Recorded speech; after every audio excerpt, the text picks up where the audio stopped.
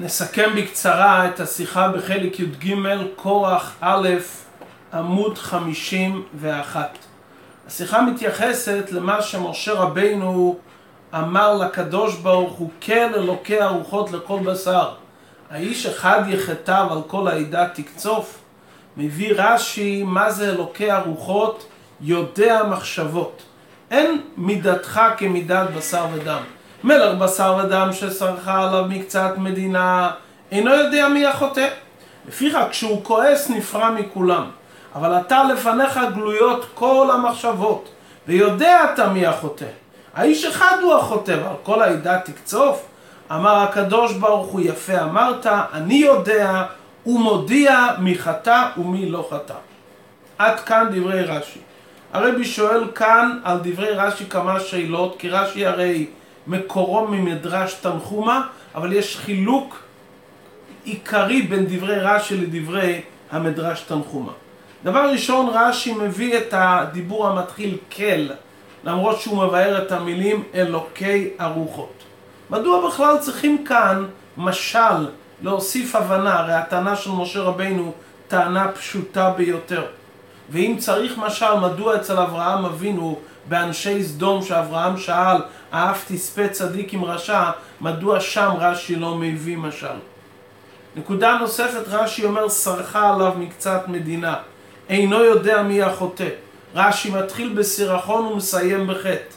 פותח בלשון רבים מקצת מדינה ומסיים בלשון יחיד, האיש אחד יחטא.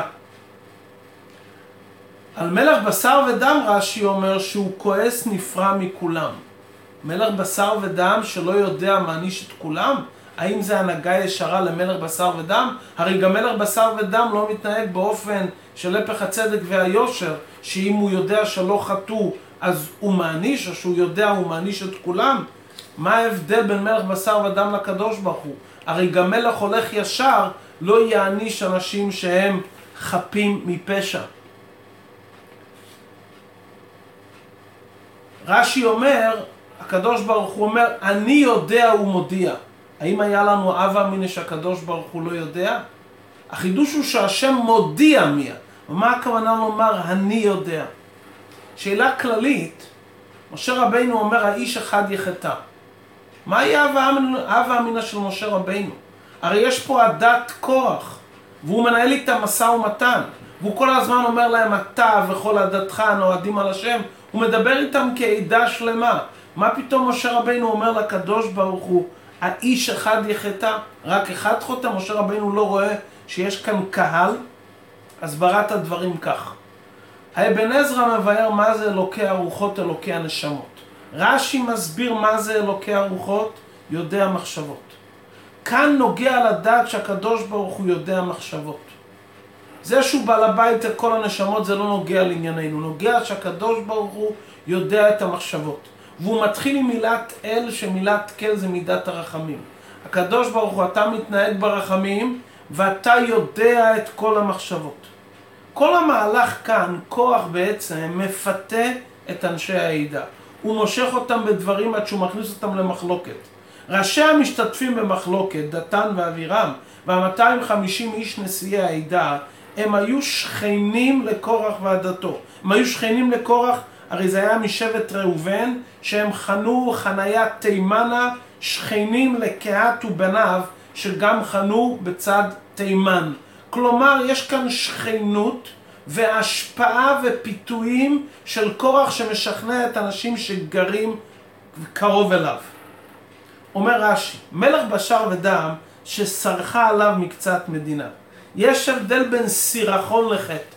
אנשים נגררים שחוטאים הם בגדר סירחון, הם לא בגדר חטא. זה מאוס, זה מסריח, זה לא מתאים, אבל עדיין זה לא בגדר עניין של חטא. אי אפשר לומר שהם התכוונו למרוד במלך. יש בתוך אותם אנשים אחד שחוטא, שהוא באמת היה המניע. אבל רוב המדינה הם נסרחו, כלומר הם נסרחו והם מסריחים כי הם נגררו אחרי אותו אחד שחוטא. כמובן שאין הצדקה לאדם שנגרר אחרי חוטא ואחרי רשע. אדם צריך לא להתחבר לרשע וגם לא להישמע לשום דבר עם מה שהוא אומר.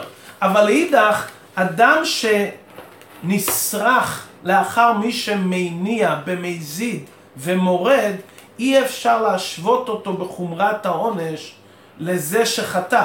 כלומר, החטא והעונש צריך להיות באופן מידתי. זה שחטא במזיד וזה שמניע, מגיע לו עונש מסוג אחר לגמרי. ואילו שנסרחו וסרחו, גם להם מגיע עונש, אבל העונש צריך להיות שונה לחלוטין. ולכן רש"י מביא משל מלך שסרחה עליו מקצת מדינה. אין הכוונה לומר אנשים שחפים מפשע. אנשים שחפים מפשע גם מלך בשר ודם לא מעניש. אבל מלך בשר ודם ברגע שיש אנשים שמניעים, ואנשים שנסרחו, הוא לא יודע להבחן מי המניע, מי היוזם, מי החוטא ואילו שנגררו אחריו. מה עושה מלך בשר ודם? מעניש את כולם.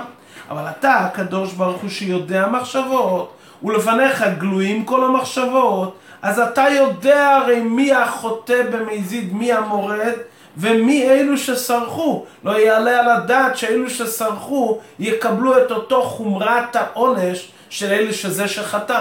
ולכן רש"י אומר מקצת מדינה שסרחה, ויש אחד שחטא. אמר לו הקדוש ברוך הוא למשה, יפה אמרת, אני מקבל את הטיעון שלך. נכון, יש לעשות הבדלה ברורה בין החוטא לאלו שנסרחו, אבל יש לך טעות. לפי דבריך החוטא הוא אחד, קורח לבד.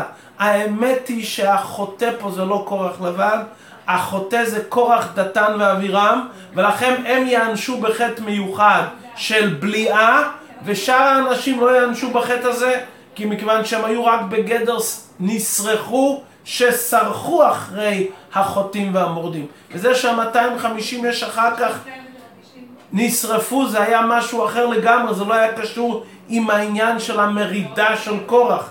זה בקשר למקטירי הקטורת לכשעצמם. מה ההוראה שהרב לומד מכאן? הוראה נפלאה בעבודת השם.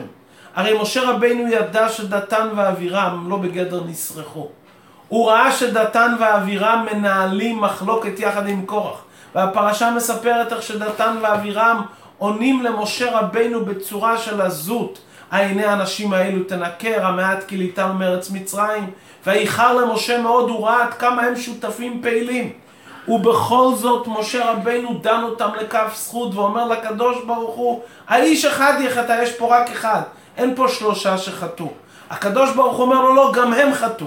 אבל מבחינת משה רבינו שאוהב ישראל, יש כאן האיש אחד יחטא.